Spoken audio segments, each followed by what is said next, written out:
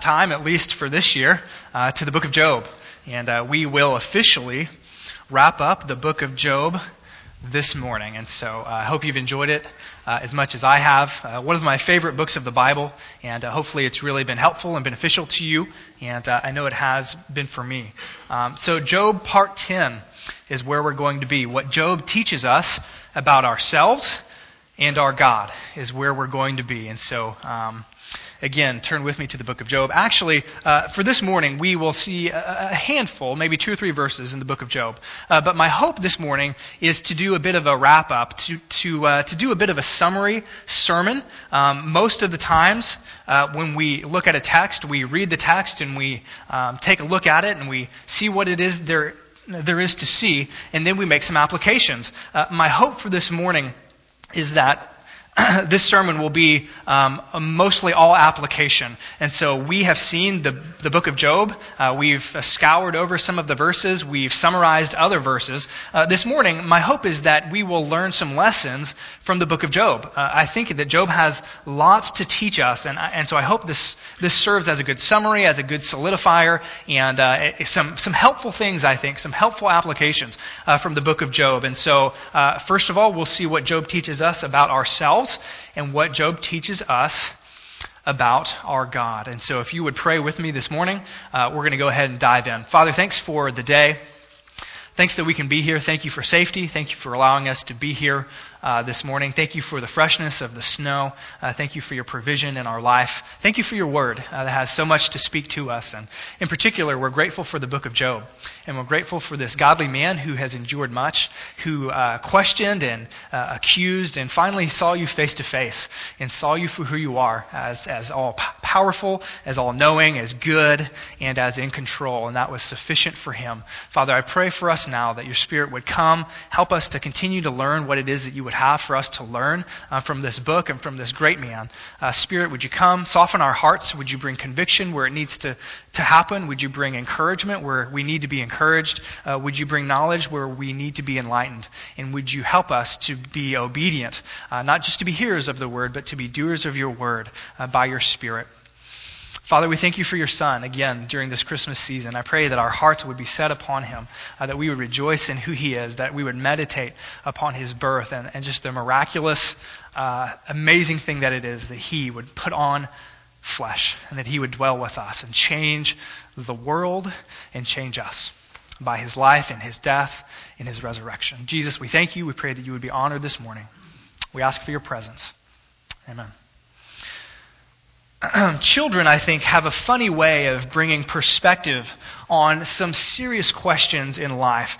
I came across some questions that were asked to a group of 7 to 10-year-olds, some fairly serious questions, if you will, and sometimes their responses, although they don't intend to be funny, I think are quite humorous. And so let's listen to some of the perspective that children can bring on some difficult or important, significant questions in life. Kristen, by the age of 10, was asked this question: how do you decide who it is that you're supposed to marry? And this was her response: no person really decides before they grow up. God decides it all way before, and you get to find out later who you're stuck with. Derek, by the age of 8, was asked this question: how can a stranger tell if 2 people are married?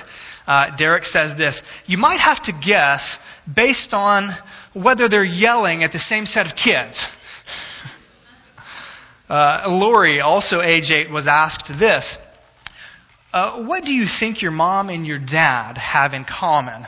What do they have in common? And Lori's response was this: they both say they don't want any more kids. Pam, age 7, and Kurt, age 7 as well, were asked this question: when is it okay to kiss someone? When is it okay to kiss someone? Pam said this: when they're rich. Of course. Kurt, age 7, well, the law says that you have to be 18, so I wouldn't want to mess with that. That would be a good law, wouldn't it? Anita, age 9, was asked, is it better to be single or to be married? Good question. She has a wise advice. She says, it's better for girls to be single, but not for boys. Boys need someone to clean up after them. And all the women said, amen. Yeah. And finally, Ricky, age 10, was asked, how do you make a marriage work? How would you make a marriage work? Ricky says this, tell your wife she looks pretty, even if she looks like a truck.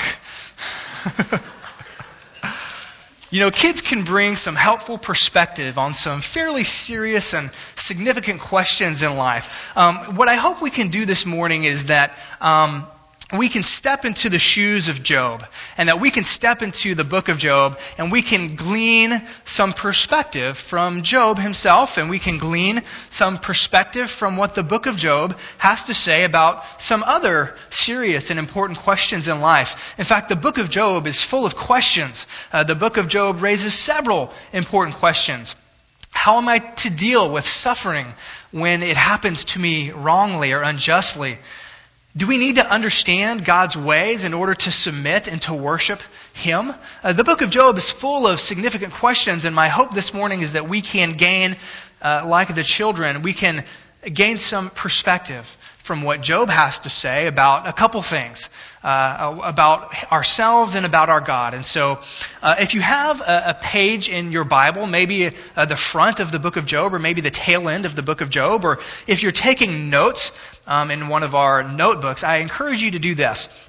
Write on the left side one column and write this, what Job teaches us about ourselves. And so column number 1, what Job teaches us about ourselves. And there are going to be 5 things that Job is going to teach us about ourselves. And then to the right of that column, write this, what Job teaches us about our God. What Job teaches us about our God. There will only be 2 in that category, although there could be many. And so number 1, what Job teaches us about ourselves. 5 things, and so I encourage you to write these down. 5, I think, summary applications. What does Job show us about ourselves? Number 1, we often receive God's unmerited blessings. We often are the recipients of God's unmerited, free blessings. So bless God because of them. So bless God because of them. As we look at both the beginning of the book of Job and the ending of the book of Job, one thing is very apparent, and that is that Job was the recipient of God's unmerited blessings. That Job was the recipient of an abundance of God's grace. If you recall at the very beginning of the story, we see that Job was, according to the text, the richest man, the most wealthy, the most prominent man in the East. And as you read through verses 1 through 5, I believe it is, we get a portrait of God's unmerited blessings on Job. Job was a man of integrity, he was a man of character, but what the text indicates to us in the book as a whole is that Job was blessed by God, not because he deserved it, but because God freely chose to bless him tangibly and materially. When we look at the tail end of the book of Job, we find that God decided once again, out of His free grace, to bless Job again, even twice as much as He had before. And so what this book, I think, of Job teaches us about ourselves is that we, like Job, are often we often receive God's unmerited blessings. We are recipients of God's blessings.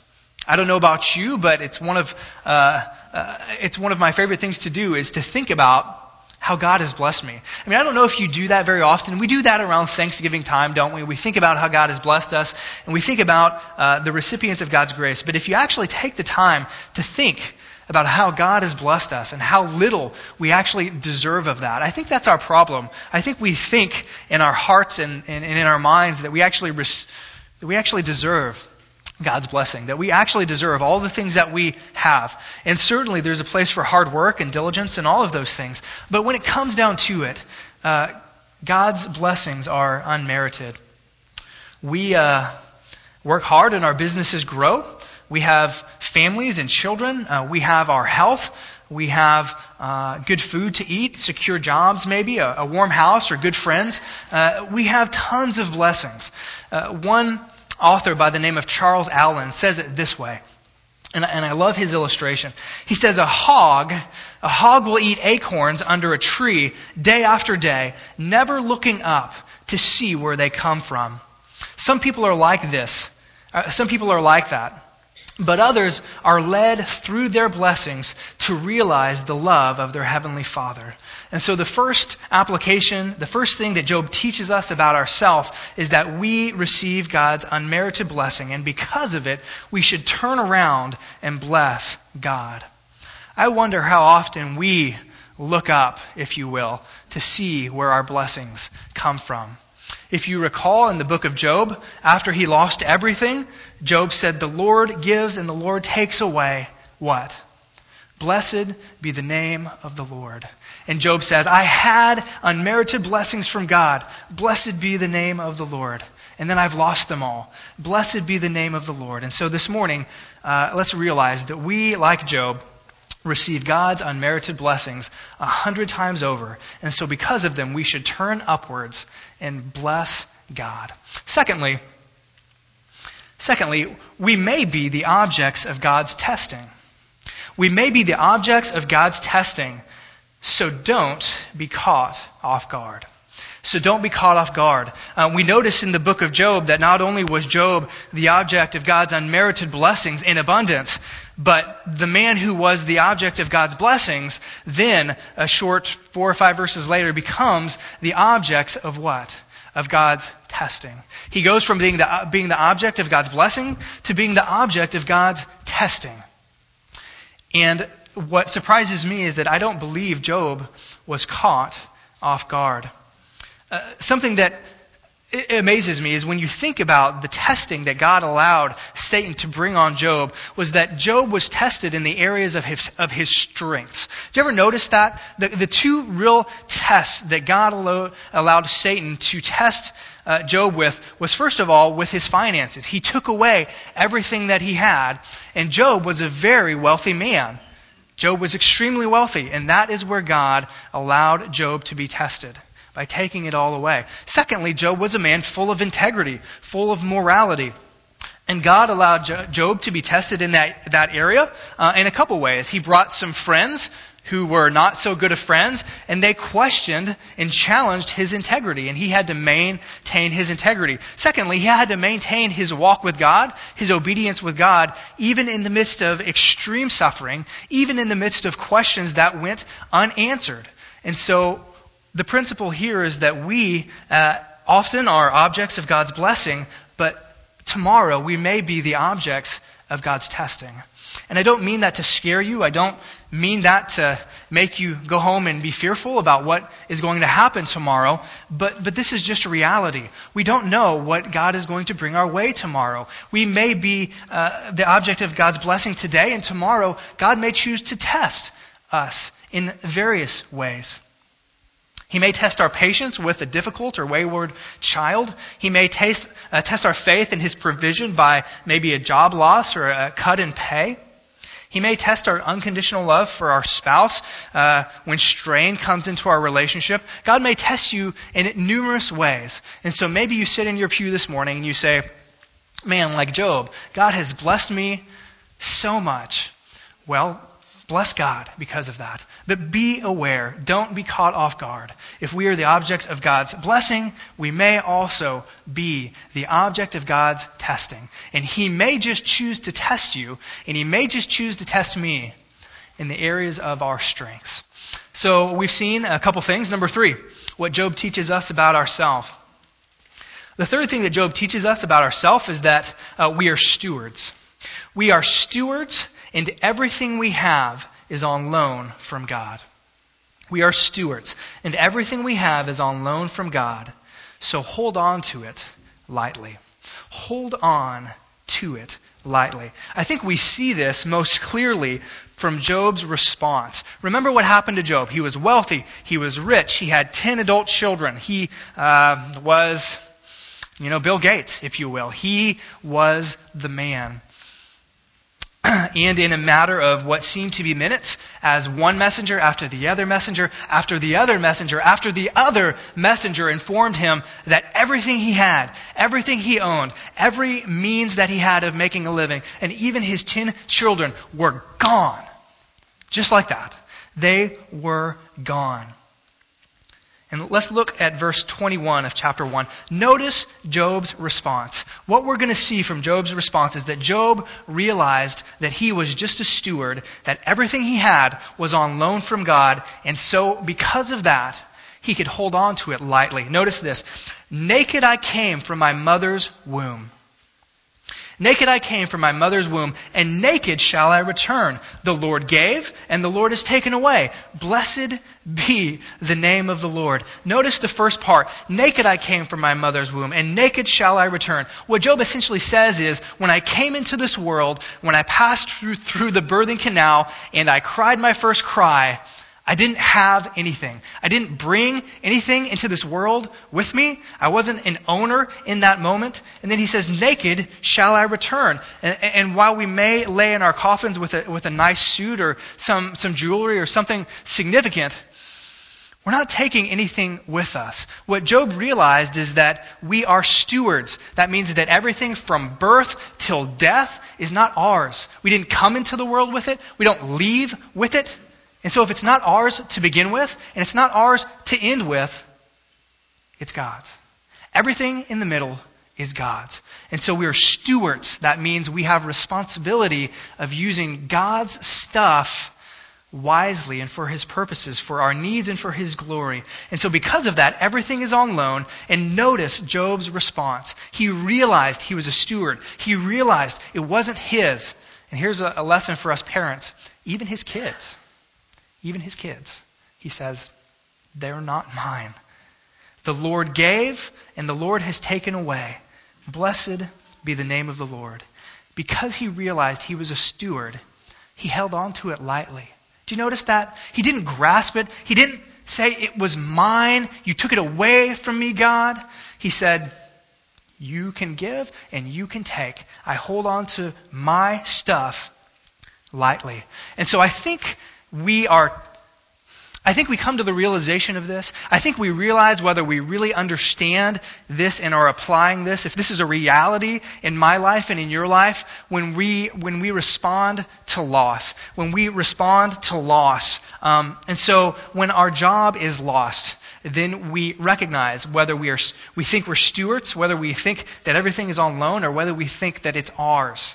When we take a cut in pay, when our taxes increase, maybe there's an unexpected bill in the way, when there's a dip in the stock market, or when a child that we love dearly goes wayward. When loss happens in my life and in your life, how we respond demonstrates whether we understand this or not. Alan Emery, another author, writes this. So true. He writes this. My parents consistently taught us that all we had must be held in an open hand. That when we closed our fingers over anything placed in our trust, we lost the joy and the blessing. And notice this last part. Things acquired as an end in themselves become idols and possess us. And so when we close the hand, we think that we are possessing them. In reality, they are possessing us. And so the third thing we learn is that since we're stewards, everything we have is on loan from God, we should hold on to those things with a very loose grip. So we've seen 3 things that Job teaches us about ourselves. Number 4, the fourth thing that Job teaches us about ourselves, we might have well-meaning people. We might have well-meaning people give us wrong advice. So use biblical discernment. We might have people who are full of good intentions, who genuinely love us and desire our best, give us wrong, unsound, unbiblical advice. And so because of that, we need to develop and use what I would call biblically informed discernment. Emma Bombeck, in one of her books, gives 7 bits of advice. Interesting, funny, I believe. The first bit of advice she gives is this: never have more children than you have car windows. I think that's pretty true. Never loan your car to someone to whom you have given birth. I'm sure you've done that before, as my parents have. Pick your friends carefully. A friend never goes on a diet when you're fat or tells you how lucky you are to have a husband who remembers Mother's Day when his gift is a smoke alarm.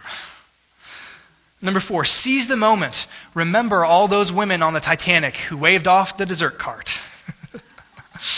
That's why I have dessert first. Know the difference between success and fame. Success is Mother Teresa. Fame is Madonna. Number 6, never be in a hurry to terminate a marriage. Remember, you may need this man or woman someday to finish your sentences. Finally, there are no guarantees in marriage. If that's what you're looking for, go live with a Sears battery.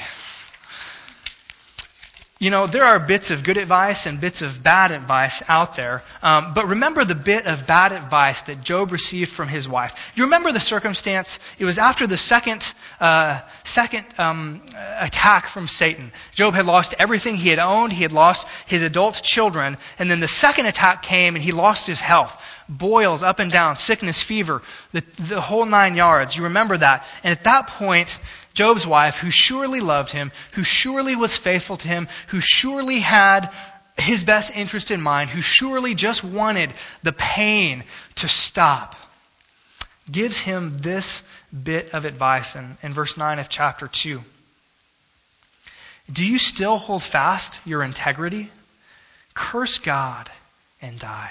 Remember that she suggested that he drop his integrity, that he not follow God, that he forget about his morality, that he reject God, the very thing that God commended Job for. She says you need to forget about. And the very thing that Satan wanted Job to do, curse God, she suggests.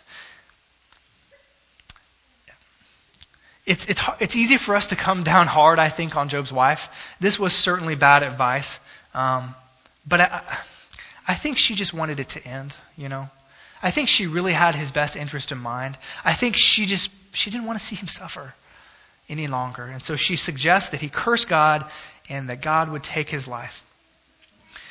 You know, we also will have people in our life that are well-meaning, that have good intentions, that love us, that will give us this kind of advice, that will give us wrong advice. And so we need to use biblically informed discernment. That is, we need to have our mind and our hearts and our wills soaked in what the Bible says is true, soaked in who God truly is, soaked in what is right and wrong, so that in that moment we can respond quickly as Job did. Job didn't hesitate. He didn't consider it. He didn't say, let me chew on that suggestion.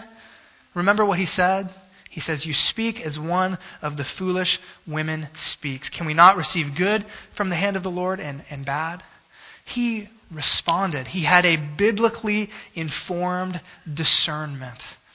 And so, men and women, so must we.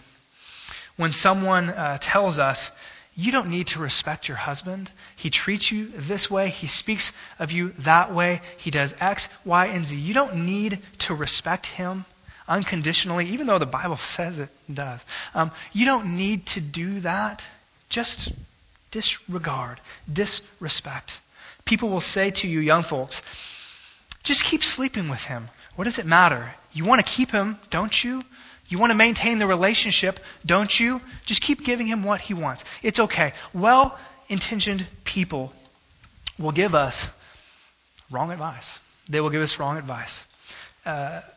Chuck Swindoll, well-known preacher, says this: well-meaning people don't always have a divine viewpoint.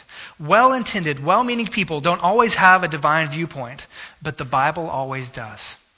And so, since well-meaning people will often give us wrong advice, let's have some biblical discernment. Fifth, the last thing that Job teaches us about ourselves is this: we can easily become Monday morning quarterbacks.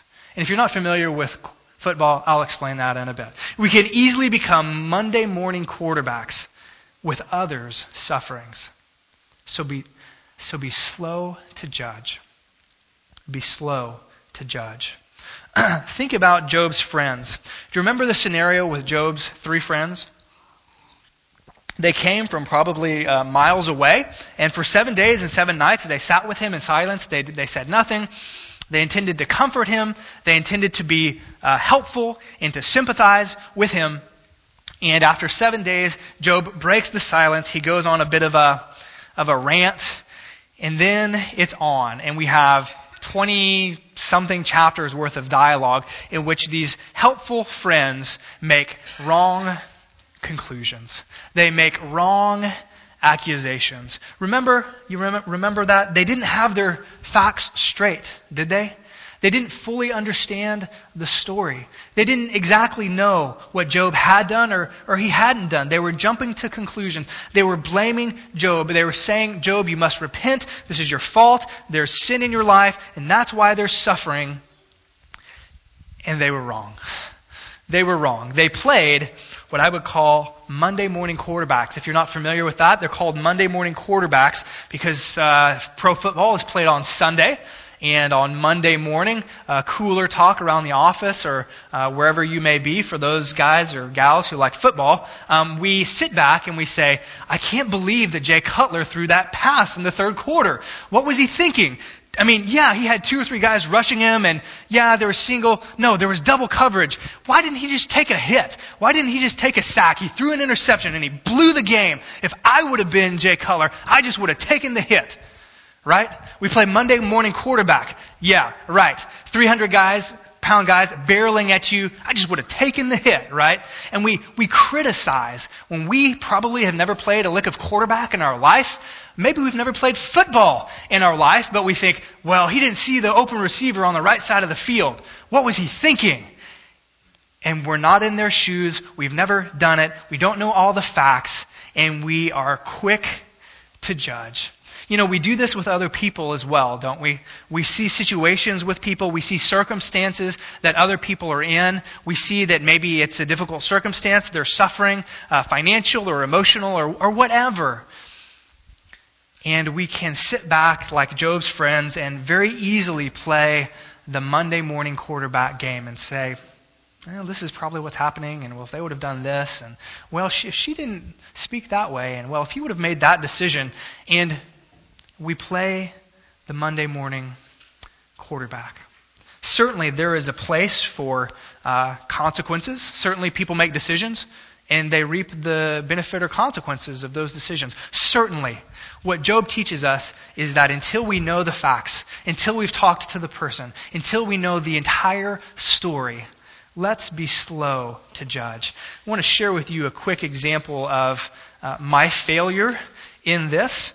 As it relates to my alma mater's head football coach. Many of you know, forgive me for the football illustrations this morning, it's just that time of year, you know.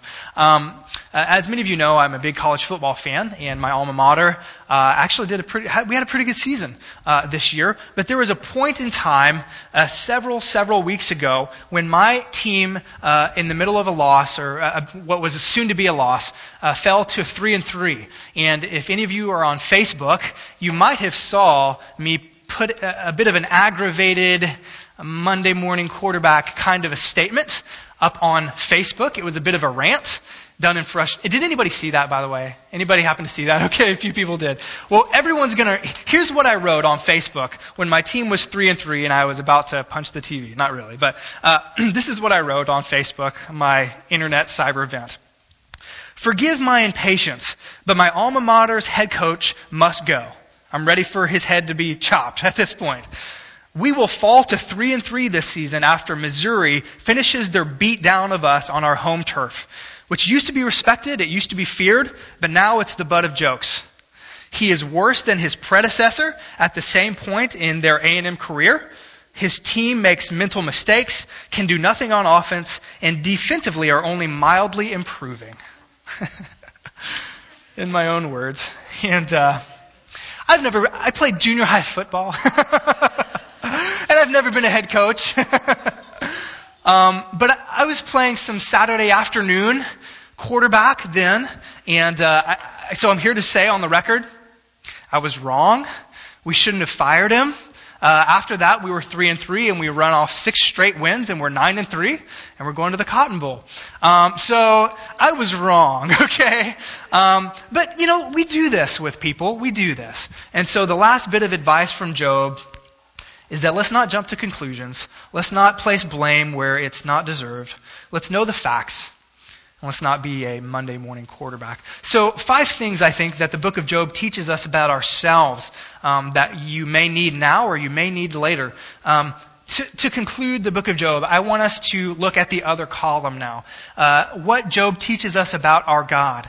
There could be several more of these. I've chosen to kind of focus in on chapter 42. So if you have your Bibles, turn with me to Job 42. We'll see a couple comments. What we're going to see is that Job, having seen a fresh revelation of God, remember what happened. He wanted to put God on the stand. He wanted to accuse God of being unjust, of not running the universe rightly, of not having a purpose or an intent for his suffering. He didn't think that God was doing a good job with his situation and with all the other injustices in the world. And so he wanted to put God on trial. God comes and reveals himself in the midst of a whirlwind. There are 2 speeches.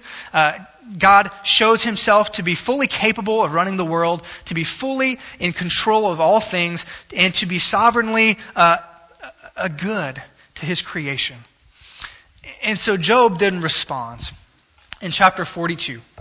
Job responds, and I think we can learn a couple things about our God from Job's response. The first thing that we see about our God is this. Our God is omnipotent. And so we can trust him with the details of our life. Our God is omnipotent. Omni meaning all, potent meaning powerful. Our God is all powerful. You could say sovereign is a related attribute to this. Since our God is omnipotent, Job and we can trust him with the details of our life. Verse 2 of chapter 42, Job responded and he says this. I know that you can do all things, and that no purpose of yours can be thwarted. And so there's a positive element to God's omnipotence, and there's a negative element to God's omnipotence. Notice the positive element of God's omnipotence, that God can do all things. 4 times in the Scriptures, both in the Old Testament and the New Testament, we read that with God, nothing is what? Impossible, right? This is a restatement of that. God can do all things. That is, within his character, there is nothing that he cannot do. On the negative sense, that means that no purpose of his, no desire that he has can be thwarted. Notice, and no purpose of yours can be thwarted. This is an amazing thing. I mean, think about this. Not only does God have infinite power, there's nothing beyond the scope of doing, but any intention he has, anything that he desires to do, no one and nothing can limit that. So that means, I think if I were like that, wow, anything I ever wanted, there was no limitations. This is God's omnipotence. And so for Job, what that meant was that he could trust him with the details of his life. That he could trust him with the moment of hardship that he was going with. That God could handle it. That he could orchestrate the details of his life according to his will, according to his purposes, for Job's good. And he could trust him to do that. And so I don't know what you're going through right now, or what you have been through, or maybe what you will be going through. We often think and question, does it have a purpose? Is it without intentionality? Is it meaningless? Is God really orchestrating this for my good, as Romans 8:28 says? And what Job wants us to know about our God is that he is all-powerful. And because he is all-powerful, he is sovereign over the events and the details of our life, and he knows what he's doing, and that we can trust him with that. There's a lovely poem that I'd like to read to you. It's in a book called The Best Loved Poems of the American People, and it's by an author by the name of Hazel Fellmans. The poem is called The Loom of Time. I think it's a helpful illustration. Like all illustrations, they're not perfect, But I think this is a helpful illustration to demonstrate this point. And so it reads like this. Man's life is laid in the loom of time to pattern he does not see, while the weavers work and shuttles fly till the dawn of eternity. Some shuttles are filled with silver threads and some with threads of gold, while often but the darker hues are all that they may hold. But the weaver watches with skillful eye each shuttle fly to and fro, and sees the pattern so deftly wrought as the loom moves sure and slow. God surely planned the pattern. Each thread, the dark and the fair, is chosen by his master's skill and placed in the web with care. He knows only its beauty and guides the shuttles which hold the threads so unattractive as well as the threads of gold. Not till each loom is silent and the shuttles cease to fly shall God reveal the pattern and explain the reason why. The dark threads were as needful in the weaver's skillful hand as the threads of gold and silver for the pattern which he has planned.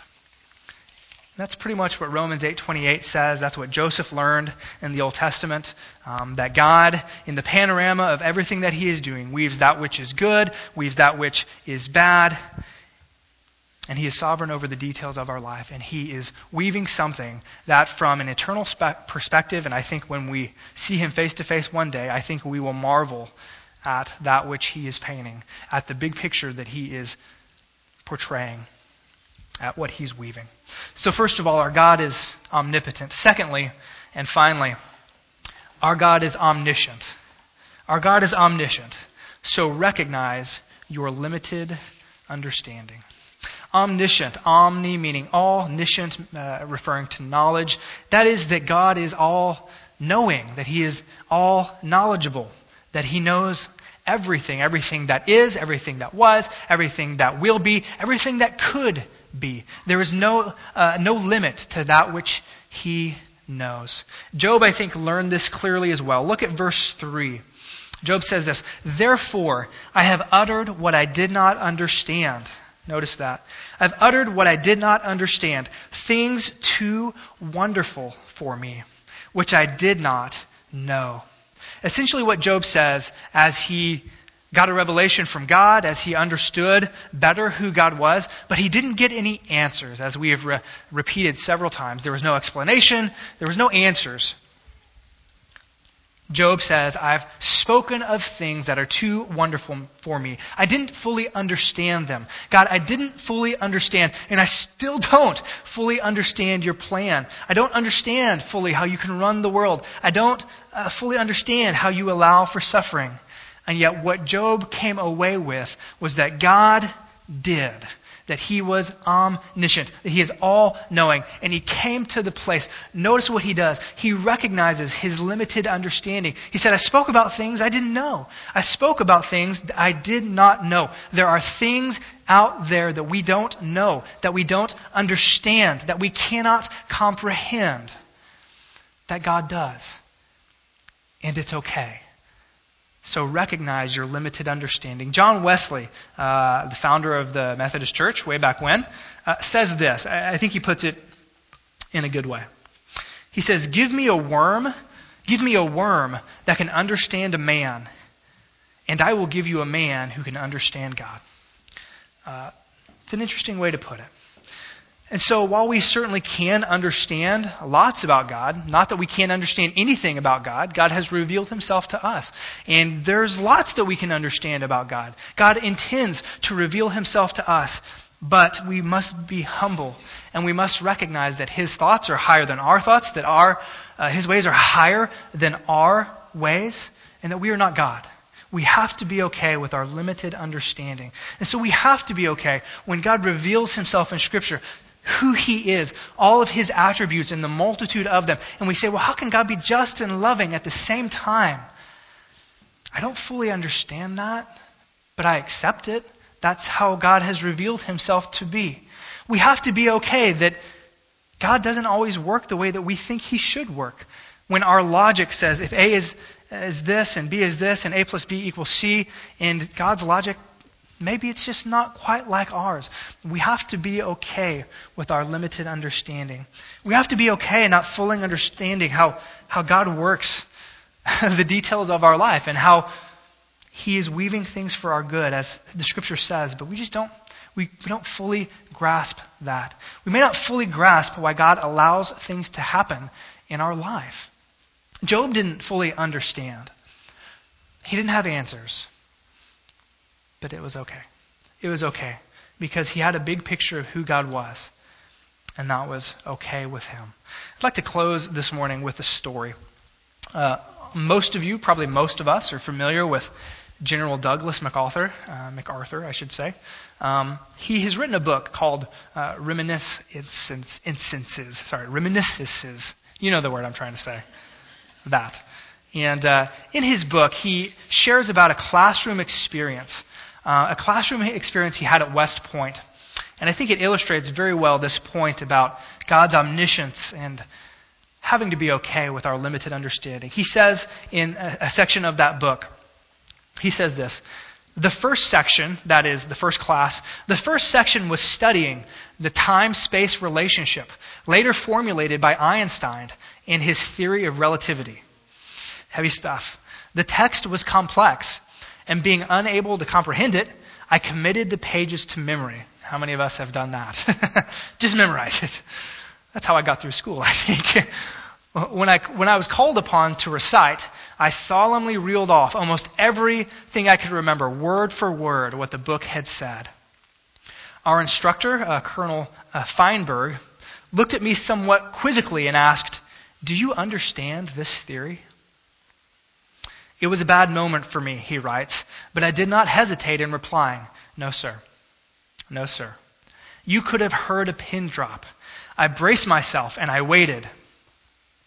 And then the slow words of the professor, "Neither do I, Mr. MacArthur." Section is dismissed. You know, I think that's a wonderful illustration for us.